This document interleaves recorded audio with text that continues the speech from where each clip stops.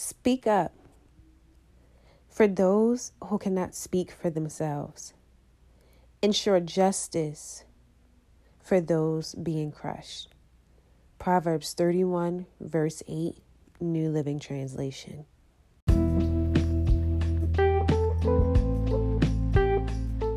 What's up, y'all? It's your girl, Janae B, and you are listening to In the Wilderness, the podcast, a podcast about healing, growing, and unlocking your potential. If you haven't already, go ahead and subscribe, leave us a rating, and if you're feeling really generous, go ahead and leave a review. If you haven't already, follow me on Instagram at In the Wilderness Podcast. That way you can keep up with all important information and release dates. Thank you guys so much for tuning in. Let's go ahead and jump right into this episode. Hey y'all, what is up? Hey, y'all should see me. I'm really moving my little shoulders, but no, seriously. Hey y'all. Wow. I was not expecting to not record any content.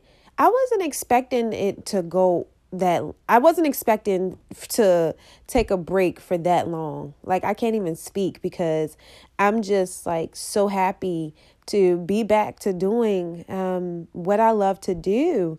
The time off was definitely necessary. And I cannot wait to just share further experiences with you all in future episodes. I have decided that if I'm going to do my show in seasons, I'm definitely going to have to take breaks in between each season. So praying over just doing a 3-week break, which gives me enough time to prepare for give me a week off, prepare for the following season, and then get all of my things together that I need and stuff like that. Just so that I can have that that mental break, and also so that I can just replenish and for God to fill me up with more after I've released so much to you all. So there will be times when we'll go on breaks, but I'm praying just to limit it for about only 3 weeks or so. Nothing like a month or 3 weeks is almost a month, but nothing like the time frame that I've been gone. I want it to be something more consistent. But yeah, that was just that small tangent of me trying to give you guys just a update or catch up. We'll do a lot more catching up in future episodes, but today I want to focus on something that God has definitely placed this on my heart.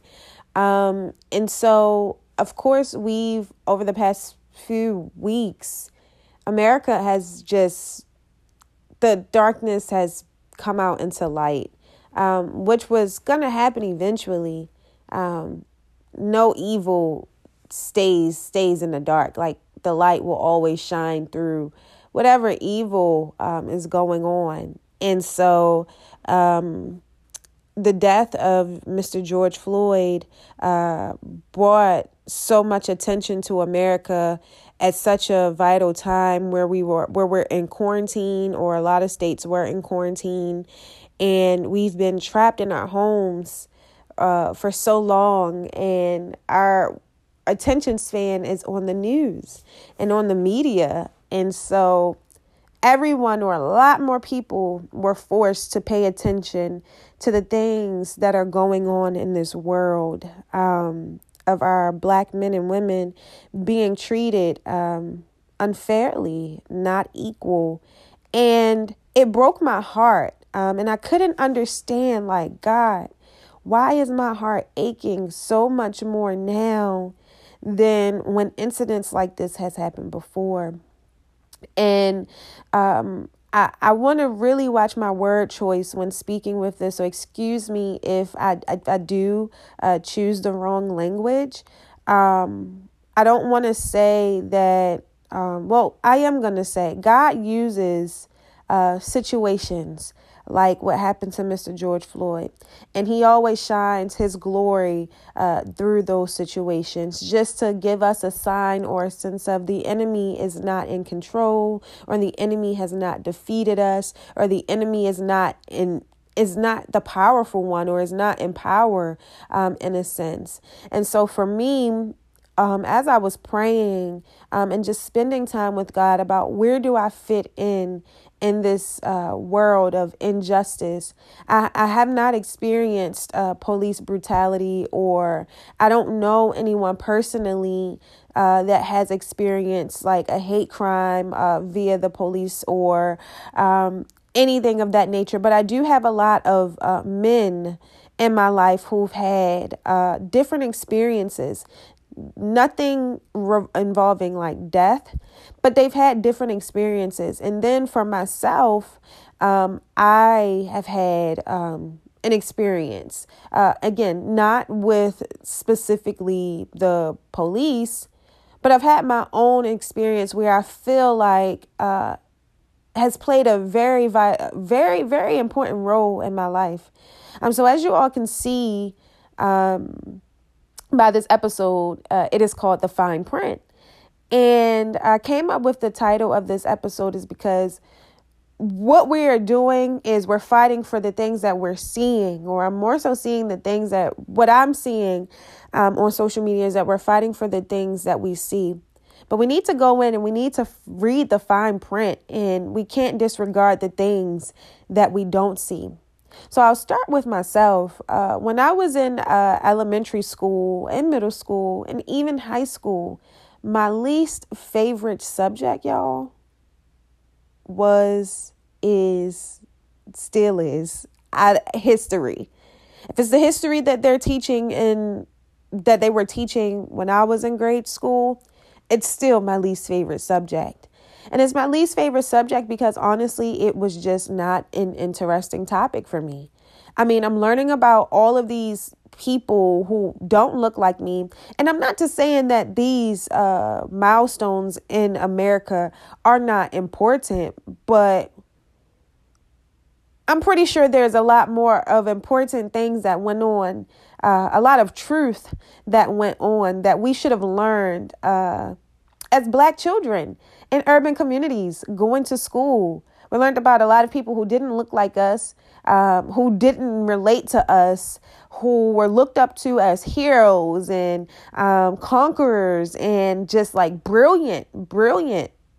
They fought this war, or they discovered this, or they discovered that. It was a lot of reading, a lot of going in circles about absolutely nothing that could relate to me or us, and nothing that could help us grow.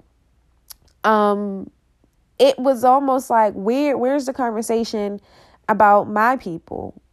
Where's the conversation about the Black people? Now, don't get me wrong. For Black History Month, we did go in a little bit, but it wasn't teaching us we didn't learn about Wall Street, or we didn't learn about the Black Panther. Of course, we learned about Martin Luther King and Rosa Parks and Harriet Tubman and maybe a little Malcolm X. I'm not sure if the school system was too fond of Malcolm X, but we learned about him a little as well. And just those main persons, or those main heroes that we all know. It's like we all know their stories, right? But what about the stories that we don't know? What about the people that we don't know? What about the history that we don't know? And I feel like my heart goes out to those who are not educated. Because growing up, I always say that, and I don't want to say I boast, but I always make it known that, hey, I am from Baltimore City, and I've grown up and I've seen those children who, like, it sounds so unbelievable. Like, wow, your only meal is when you come to school. Like, I've seen that. I've had friends like that. I had classmates like that who their only meals were when they come to school. So if we think that if their only meal are when they come to, if their only meal is when they come to school, why do we think that their parents would have like iPads laying around the house for them, or the internet to Google informative information for them, or to just have the devices and electronic, the Wi-Fi, or the things that you need this day and time to educate yourself. Yeah, we can buy books, but are your parents going to read through those books? Or what you know what I'm saying? So I feel like my heart truly goes out to that disconnect between our history and us being educated on it. I can say my son's father, he is a history like guru, like he loves history. And we used to have conversations and I would just be like, I'm not interested in talking about this, because those conversations made me feel so uncomfortable. And later, like I soon realized during the season, is those conversations made me so uncomfortable because I did not have enough knowledge to defend what I wanted to say, or to back up what I was saying, or to go along with what I was saying. I didn't know a lot about my history. I didn't understand a lot about my history. And I can humbly say that. And that's no one to blame. It's just I didn't know. I didn't learn it coming up. My mom didn't take additional time out, or my dad didn't take additional time out to teach me those things. My mind was shattered and bombarded with information that just was not informative or not healthy for me or any of the Black children in my class. So then comes that shame and that embarrassment. And then comes a situation like George Floyd. And everyone's screaming, use your platform, use your platform, use your platform. And you don't even know exactly what to say. Besides you're hurting. And sometimes we so often, I didn't know what exactly, yes, death and seeing that, it's painful, but where internally did it affect me, God? And how can I use the way that affect me to bring along change? This is bigger than just me sharing something on my platform. I want to share it. My platform is all about purpose, unlocking potential. And so I didn't want to just put out any content, or I didn't just want to just have a conversation about something and it not have a purpose behind it. It did not have a follow-up of what I want to do with my life behind it. And it may seem like I thought too deeply into it, but that's what my channel, not my channel, but that's what my podcast simulates around. A purpose, a growth. So how did I grow from this? And how did it change? How did it change my mind mentally? It gave me an outlook on all the things that I've noticed in life, starting with my dad being in and out of jail, and oftentimes over pettiness, just because he's been in the system before, and they're so easily just wanting to keep him in the system and keeping him locked up and keeping him off the streets instead of letting him prevail and grow as a Black man, instead of giving these Black men who are incarcerated some type of mentorship or some type of someone to help lead them. Because if you go and you get locked up and you're away, society, the world changes quick. America today is not America 5 years ago. So if someone was in jail that got locked up in 2015 and they're released at the end of this year, they're going to come out to the world as newborns almost, with no guidance, going back to the things that they've already been doing. Some, not all, but some don't even get the opportunity to learn from their mistakes, because so quickly they're back at square one. They're doing something that triggers the cops to making them wanting to make an arrest or anything of that nature. The last time I talked to my dad, or the last time when he was in jail, he was like, Janae, I know I've done some bad things in my life, but this time, Janae, I didn't do anything. They have me here and they call me a career criminal or a career a career incarcerated man. They put these labels on our black men. They put these labels on our black men, and it hurts. It hurts. It tears families apart. It doesn't defeat the generational curses or changes or impacts that's on our families. It doesn't give a win in our book. It doesn't rule in our favor. My little brother, another male in my life, was in elementary school, and a lot of little boys, just by having a son, knowing the level of energy they have and knowing how active a little boy can be, and they like to be outside and they like to play and they like to do this and do that. Well, the system would rather say your child is ADHD or your child has a personality disorder.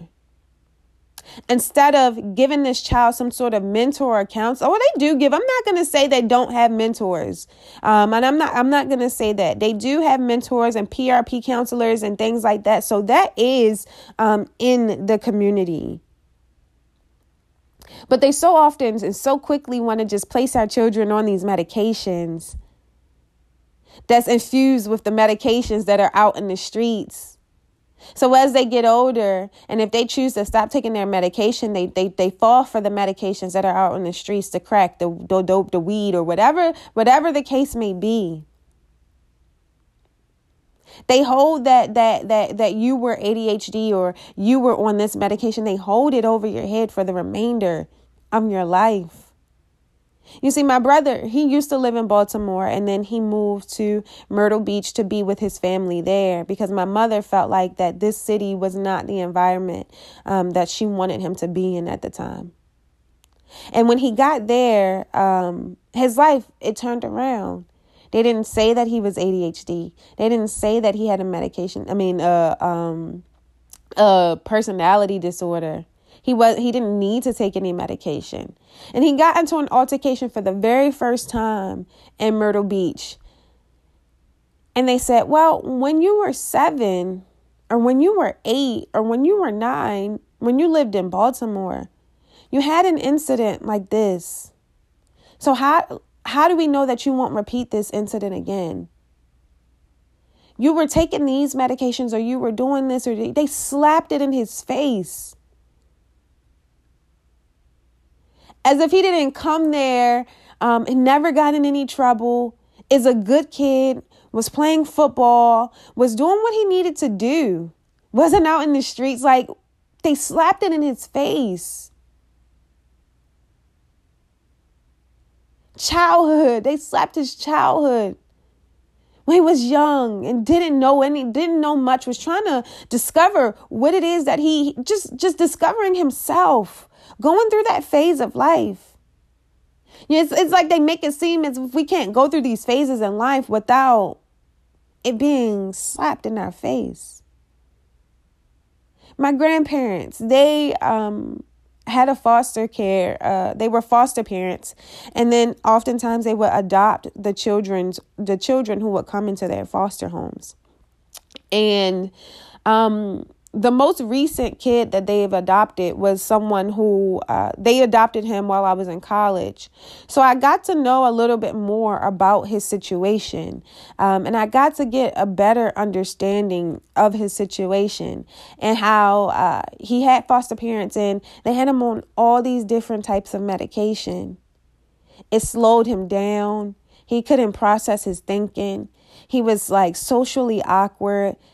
It made him all these different ways. And when he came to my grandparents, he was so small and so frail and just so not functioning on his own, relying on different medications to, he was very tired. It was just like, wow. And so my grandparents, they slowly weaned him off of those medications because they felt like he didn't it was unnecessary. He's not ADHD. He doesn't have anger. He doesn't have all of these things that they so quickly want to say that we have for $1. More like their gold mine, their jackpot. Yup, that little boy right there. Yup, he's that. My grandparents took him off the medication. He began to grow into the teenager that he was supposed to be. He gained an appetite. He gathered a personality. He speaks. He hangs out. He does what a normal teenage boy is supposed, or normal teenage kids do. And it was so close to being taken away from him. Who knows what have happened to him, or what he would have been like, or how he would have been in school, or how he would have been socially if he continued to take all of those medications and having $1 made off of him. That's what breaks my heart. The fine print, the things that we all don't experience, and the things that so often isn't highlighted, the things that we're not fighting for. And I'm not to say that there isn't anyone out there fighting for it, but it's not the main topic. It's definitely not the bold letters. It's the fine print. It's what's in the books. It's what I feel needs to be a change. Systematic racism. Putting our children, putting our Black men in predicaments that they feel they have no escape.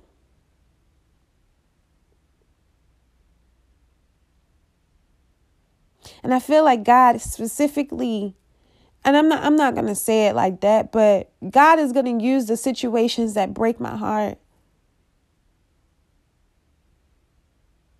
and turn it for something.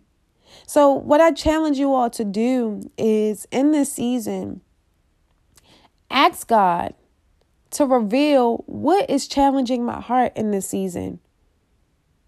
I feel like we were all given a task and a duty to play a part or play a role in this season.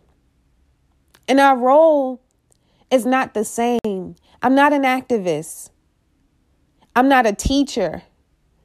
I'm not someone I haven't been able to go to as many protests as I want to go to, or I haven't been able to do other things. I'm not the one to drown my timeline with different educational things. I don't feel like that's my role in this.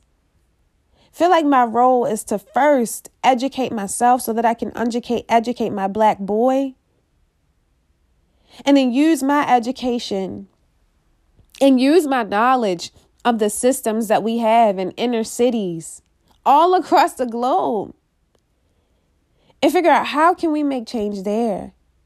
How can we get our men, or even women who are incarcerated? How do we get them the real help that they need when they get out here in these streets, when they're released?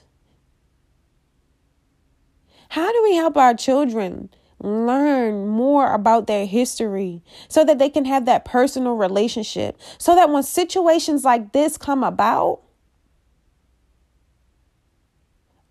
praying for change, but if situations like this continue to come about, they'll have knowledge of the things that we've been fighting for before, and they're able to finish it.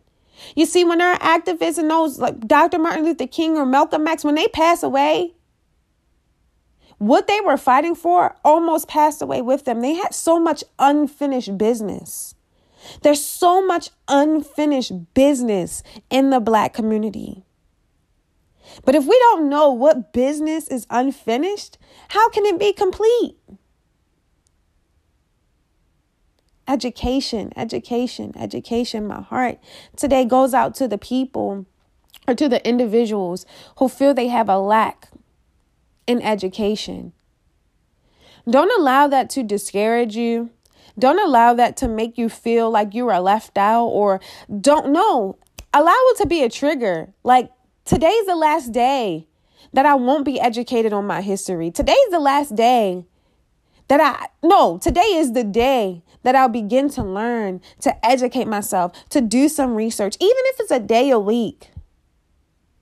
Everything takes time, especially if you're starting from scratch.